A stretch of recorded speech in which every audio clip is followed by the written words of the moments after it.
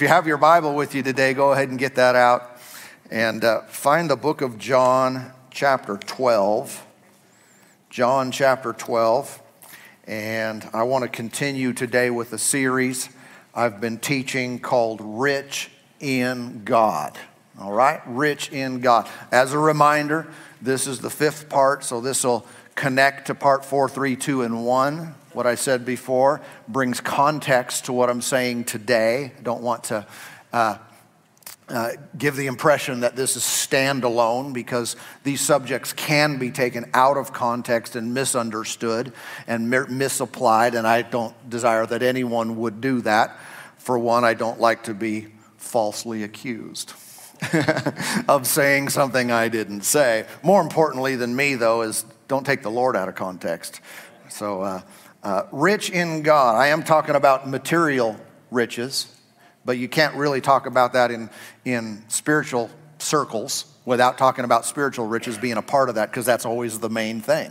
But I do want to deal with the natural side of this. The motive of our hearts is huge with God. It really is. What drives you? What's your focus? What do you get up in the morning to do?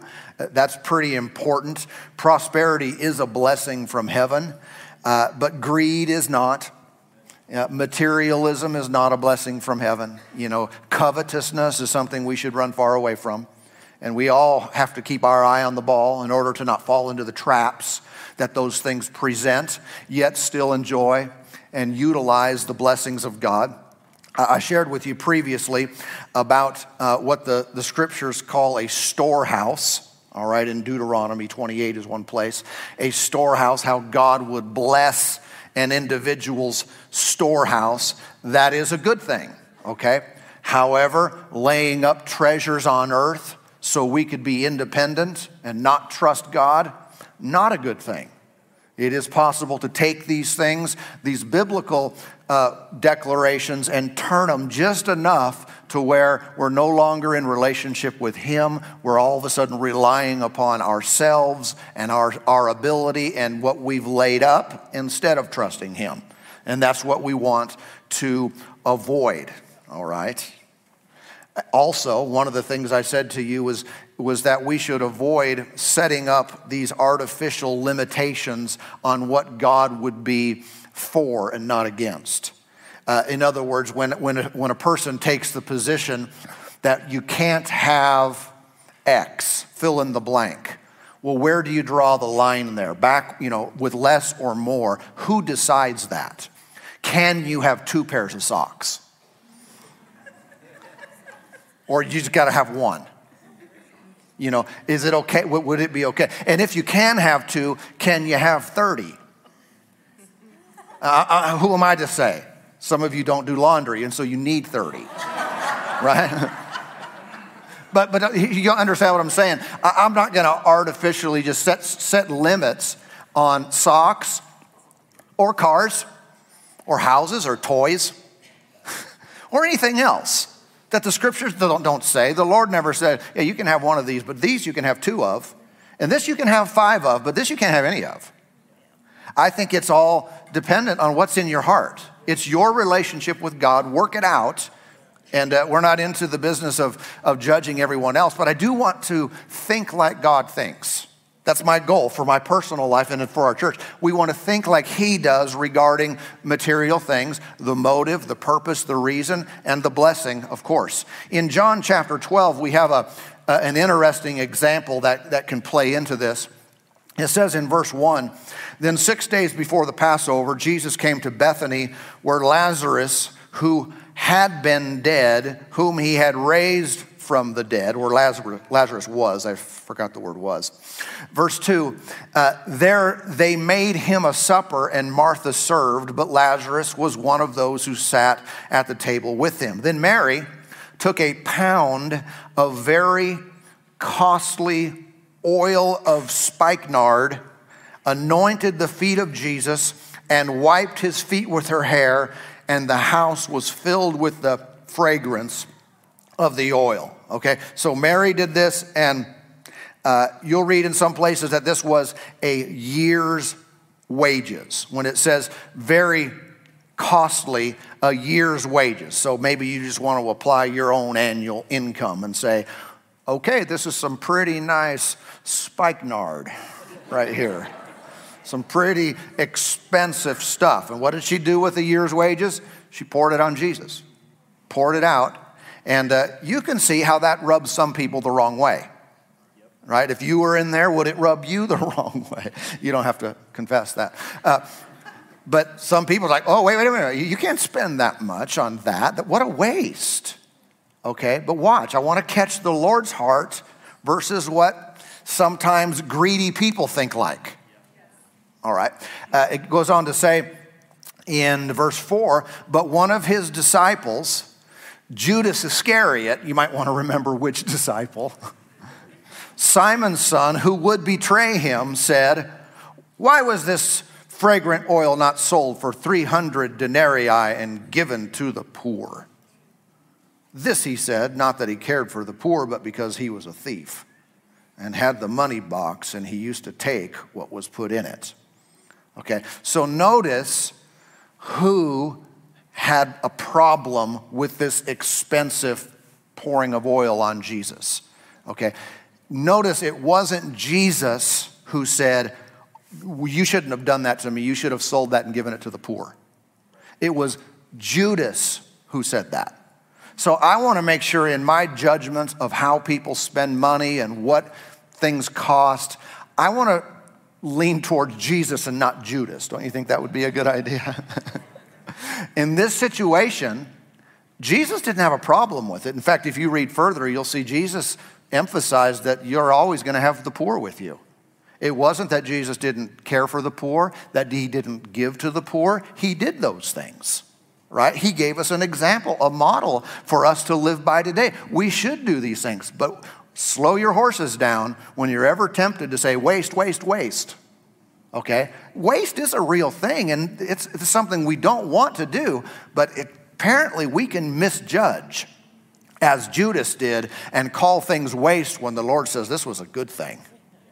I can't believe you spent this much money on this. Well, what does the Lord think about it? That's what I want to know. Everybody okay with this? I don't want to be like Judas because he was a hypocrite. That's right. And you'll find many times that's the case nowadays. When someone is saying excess, excess, excess, that's because they want the money themselves. Judas, that's why he didn't really care for the poor, did he? He wanted to stick his hand in the box, take a little for himself.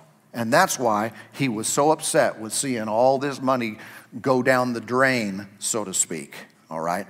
What might seem excessive in one place often is very average in another. I remember reading a few years ago about a particular area, particular city in California, and the article stood out to me because what it was saying was that the median income was over $400,000 a year. It was basically explaining if you make, less than that, you're kind of falling behind in this area. And I thought, wow, most places in the country, you're pretty comfortable at $400 and something thousand a year, but not there. It's all relative. Everybody with me? I'm just saying it's not up to us to say 2 pairs of socks, 10 pairs of socks, this kind of vehicle, these kind of clothes, this kind of spikenard, whatever the case is. It's about the heart. Keep your heart right with God. Put him first in your life, and then let things flow. Let the blessing of God flow to you, flow through you.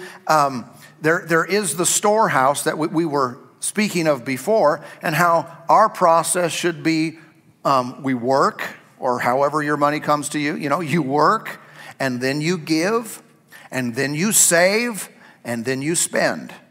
All right? What is common amongst those who are not really conducive to the blessing of God, it's just get it, spend it. Get it, spend it, and they are interrupting God's plan of blessing. There are those who make significant money, have great income, but if they were to lose one paycheck, they're in trouble because they've exercised their habits to a point where they had never have any storehouse, never any excess, never any abundance. And I'm telling you that the Lord does not want that to be the case in your life. If you drive somewhere, I'm thinking about different areas of abundance, or we might say margin. Most of us, when we drive somewhere, we don't plan it, so we're going to run out of gas right as we get there. Or roll into the gas station, maybe have to push it the last couple of feet, and think, boom, no waste. I'm not one of those excessive people who have like half a tank left. They're just crazy way out there. They don't love God like I do. No, we wouldn't think that way. I know with flying, there's rules. You know, when you fly from one point to another and file a flight plan, depending if it's IFR or VFR, but if you're flying in where you can see, you have to have 30 minutes of excess fuel past your point of destination. And that's one of the rules. And obviously you can't pull over. But what might happen? Well, you might get to the airport and something's happening there. Maybe there was an accident and you can't land. What are you going to do? Or maybe winds that you didn't prepare for are in your face, stronger headwinds, and you're burning up fuel. You plan with excess in mind. Well, I'm not going to need that. And 99.9% of the time you don't need it. But it's when you do. And so it's not considered irresponsible to have excess fuel when you're flying. I know in driving when I was growing up, I had a friend who would always just put like $2 or $3 of gas in his car. And I understand if that's all someone has, you got to do what you got to do, but it always was annoying. Every time you have to go anywhere, you have to stop and get gas. There's a tank there.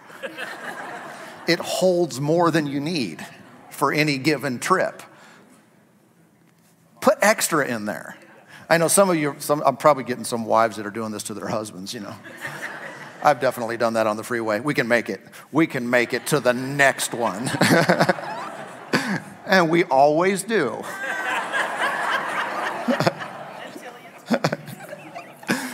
But in life, whether you're driving your car or other things in life, how many think you should keep your marriage tank full? Your marriage has a tank? Yeah, a tank of goodwill. Some people live in their relationships and they're one fight away from divorce. No, that's not wise. Not wise. What should you do? Keep the love tank full. Do good things. Say good things. Show kindness and generosity and all this stuff. Keep that tank full. That way you can have a fight anytime you want. and it won't hurt you, right? No, that's not the reason, but but on a serious note, some people, they're just so close to the edge. Live with margin. Live with things full so you can handle a failure if you do. I don't mean we expect that, but you can handle it. One bad choice is not going to ruin you. One off day is not going to ruin you. We want to live with excess, with this margin in our lives. You want to do it with your prayer life. Okay? A wise person doesn't go days and days without praying. I'm talking about a believer now who knows better. You have a real relationship with God. You just don't ignore him for days and days. You're going to run into trouble. Right? Keep that thing alive. Keep it fresh. That way, if you ever do miss a prayer time or extra time with the Lord, good Christians do that all the time. It's not the end of the world. It's not like if you didn't communicate with your spouse one day, it's over. You were supposed to call me at 2. No, you've got the relationship, and you do that with the Lord, and you stay in a strong place. Acts 6:8 speaks about Stephen, and it says about him, full of faith and power, did great wonders and signs among the people. Think about that in context with faith and power. If he was full of it, you could also, it's measurable, so you could also have less faith and power in your life. Stephen kept himself full, and God was able to use him. And if you know the story, how many know in a little bit here, he got stoned. He was the first martyr of the church. And they stoned him. And at his stoning, Before the last rock struck his head, he's seeing Jesus. He's seeing the glory of God, and he's saying, Lord, don't hold this against these people. They're throwing rocks at you. They're spewing hate. They are cussing you out. And you're saying, Lord, don't hold it against them. How do you do that? I mean, some of us, we can't make it down the freeway without, someone cuts us off or does something wrong. We can hardly handle that. He's getting killed. And he's saying, don't count it against him. We're saying, Lord, hold this against them. See how that person cut right in front of me? Let them remember on Judgment Day. Well, what's the difference? Stephen was full of faith and power, and we've been full of something else. Hallelujah. So extra, margin, abundance. These are the ways that we should handle all parts of our lives, even our schedules. It's a wise thing to have extra time built into your schedule. Don't run yourself out consistently every day, every week, every month. You're going to be in trouble at some point. Anything extra crops up, you don't have time to take care of it. Anything unexpected, you don't have time for creativity. You don't have time to just sit and enjoy and relax and build extra in there. There are days when you fill it up and you don't have time for anything extra, but it's what you do all the time. There's times when we use all of our money. But don't do that all the time. Don't do that as a habit. But again, I go back to that because if God would want us to have excess faith, excess power, an abundance of goodwill in our relationships, what about our finances? Would that be excluded? Have extra in all areas of your life. When it comes to your money, don't you keep an extra dime or you're materialistic. You're just greedy. No, that's not wisdom and that's not the ways of God. He wants you to have extra in your life. Overflow. Yeah? I don't know why I did this. I never learned it from anybody, but when I was just starting out, in adult life before I was married and all that stuff, and I had a very small income, I decided on my own to make my zero 1,000. In my checking account, I didn't want to go down to zero. I wanted to go down to 1,000. And so that takes effort when you don't have a lot of income to do that. And I just thought, well, I don't want to, pay overdraft fees and all that kind of stuff. I don't want to just be living on the edge. I'm going to live down to 1,000. And I made that my zero. And that mentality has helped in different situations over the years. Because then if you needed to spend extra, you could go down to 900 or 800 or whatever you need and then just give attention, bring it back up to where it was. But it's that overflow mentality I think is really godly.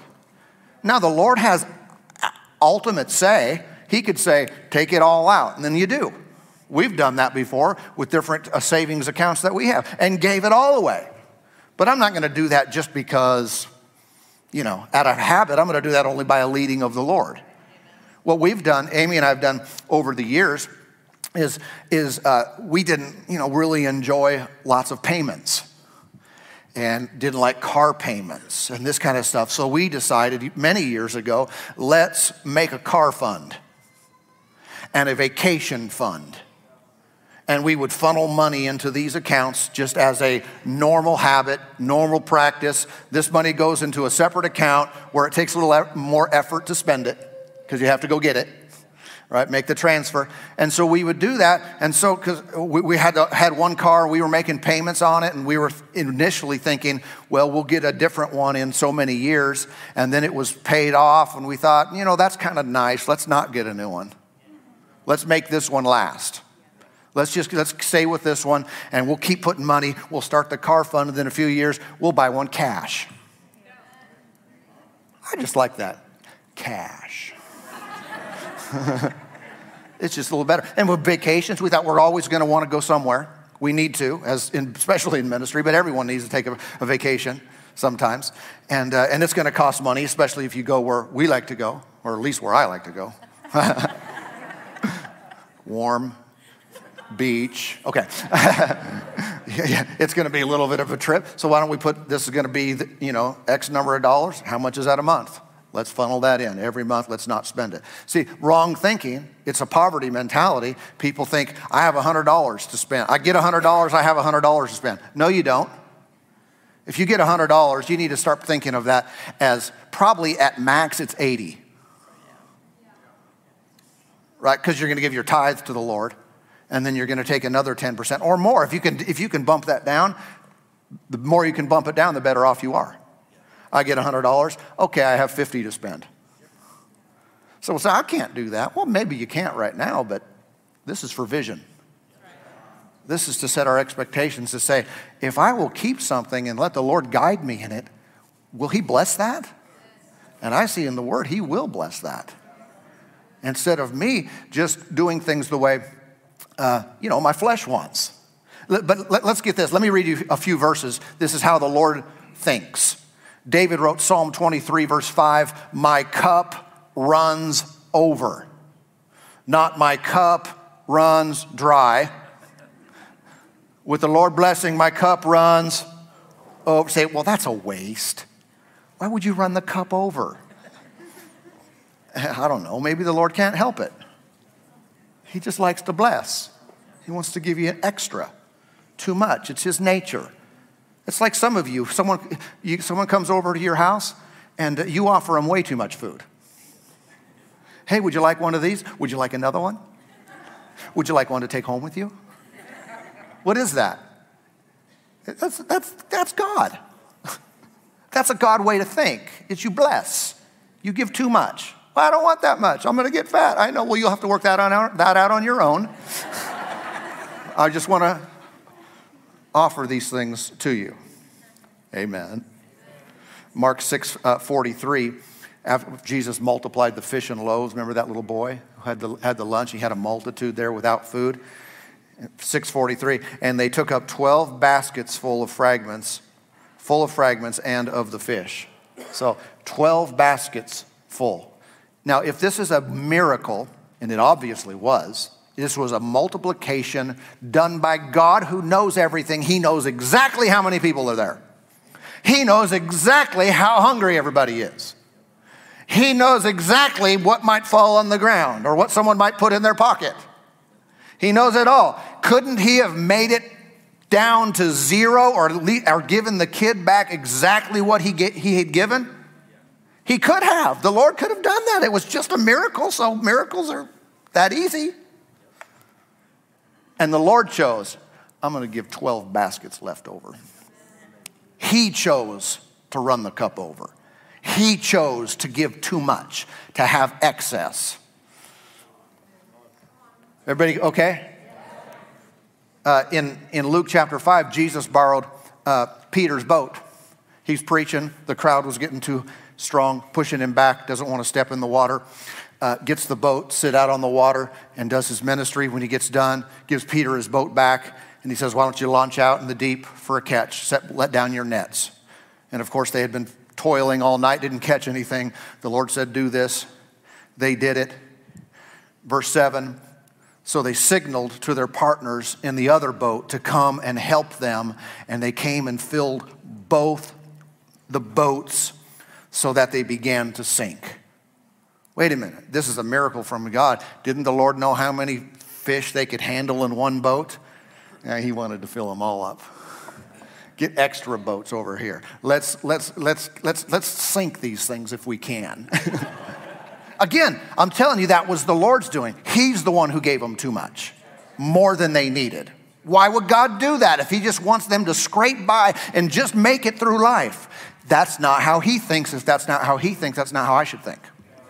I shouldn't think el cheapo, right? Do the minimal. Amen, amen. And then Malachi 3:10 is a popular verse. Bring all the tithes into the storehouse, that there may be food in my house. And try me now in this, says the Lord of hosts, if I will not open for you the windows of heaven and pour out for you such a blessing that there will not be room enough to receive it. God's pouring out a blessing. He knows exactly how much room we have. And he says, I see how much room you have, and I'm going to overflow your room. No, stop. That's a hassle. I'm going to have to find extra rooms. I deal with it. And I know, seriously, most of us are signing up for that. Say, yeah, I'll deal with it. I'll figure out how to deal with excess. But God is that way, not to make us money-minded, not to make that the focus, but when He is the focus, we're serving Him, He does want to give us too much. Yeah. That doesn't mean that there isn't any discipline on our behalf, on our side, okay? When we're spending, when we're saving, we should do this with intention, seeking God's wisdom. You know, you get young couples and they're thinking about having children, and yet they're living off 2 incomes. Hallelujah. What should they do? Learn to live off 1. Why? Because she's going to want to stay home in a minute with the baby. But it's that kind of thinking that keeps people out of trouble.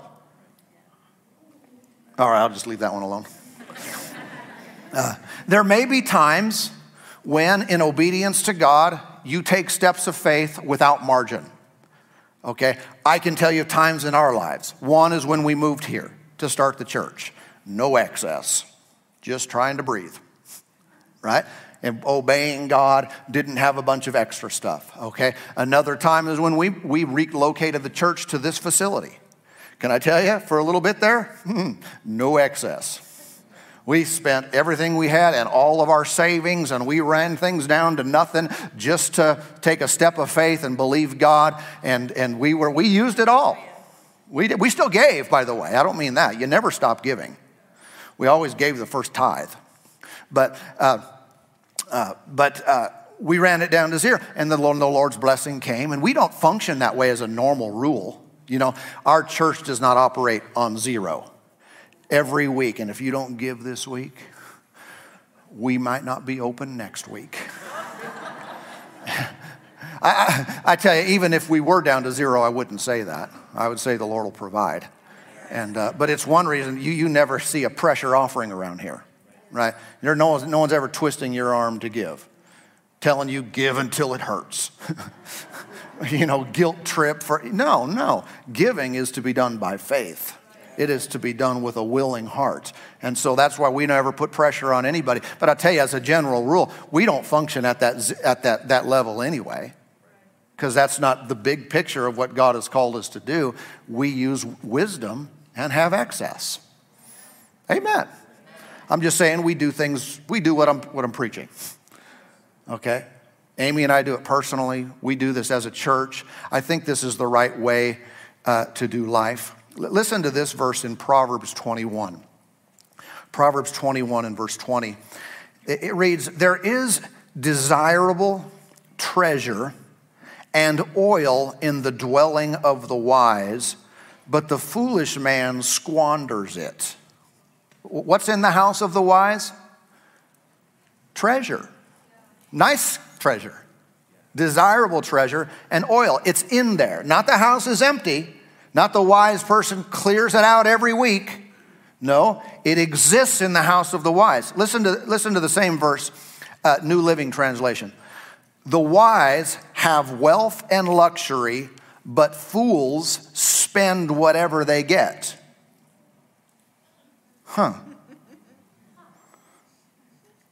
Easy to read version. Wise people save the nice things they have. Fools use up everything as soon as they get it. That's kind of powerful. That's in the Bible. Do you know that's in the Bible? Wise people have nice stuff. So what I'm endeavoring to do again is balance this with the warnings against covetousness, the warnings against putting our focus on material things, and say, okay, both of these words come from God. I need to know how to keep my heart right with Him, how to plan for the future, not in fear, but in faith. Not I'm afraid, so I'm hoarding.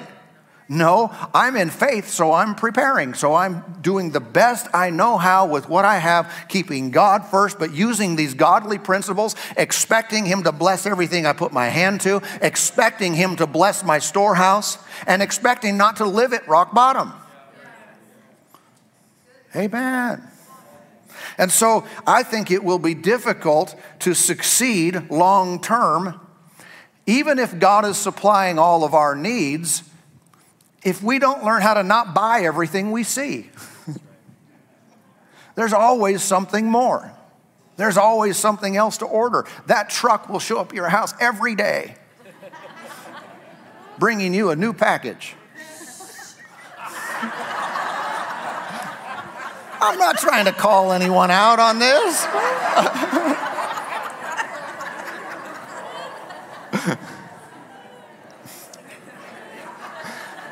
There's always stuff to buy. Amen. But on a serious note, it doesn't matter how much money you have. You know, there are people that go from relative poverty to huge incomes, maybe sometimes via sports. You know, professional athletes, all of a sudden they're bringing in, and some of them do horrible with it. And in a very short period of time, they're broke. It's like, how did you make $20 million in that short period of time and you don't have anything? Because money is easy to spend. Some say, I wouldn't know what to do with that much money. You'd figure it out. You can find a way to deal with this. And so we want to control what we buy, yeah? So I have faith in God. I believe in God. I'm sowing my seed. Still, stop spending it all. Stop spending it all. Stop spending it all. Amen. Prosperity is not our focus. It's not our goal in life. Walking close to God is. Fulfilling His plan. Mission is first. Wealth accumulation would be second. When Jesus was here, He could have built a financial empire. Couldn't He? He had the wisdom to do it. He knew how to be led by the Spirit. Jesus had the ability to do this, but that wasn't His purpose. So He was rich in fulfilling His purpose, and He lived with every need met. But we should ask ourselves the questions, again, going back to the main thing, should we take the highest paying job we can get? I always get that silence when I ask a question like that. I'm not sure I should answer that one.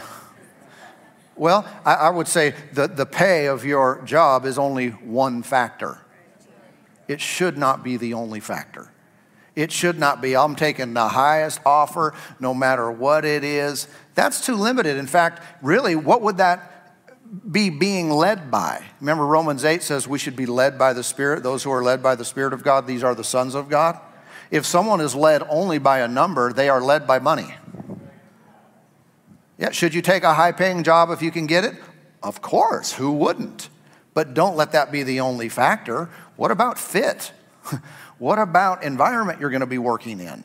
Some people, they put themselves in such a bad place. They are surrounded, and their relationship with God goes in the tank because they are so influenced by a negative environment day after day after day after day. I tell you, there's no amount of money that's really worth that.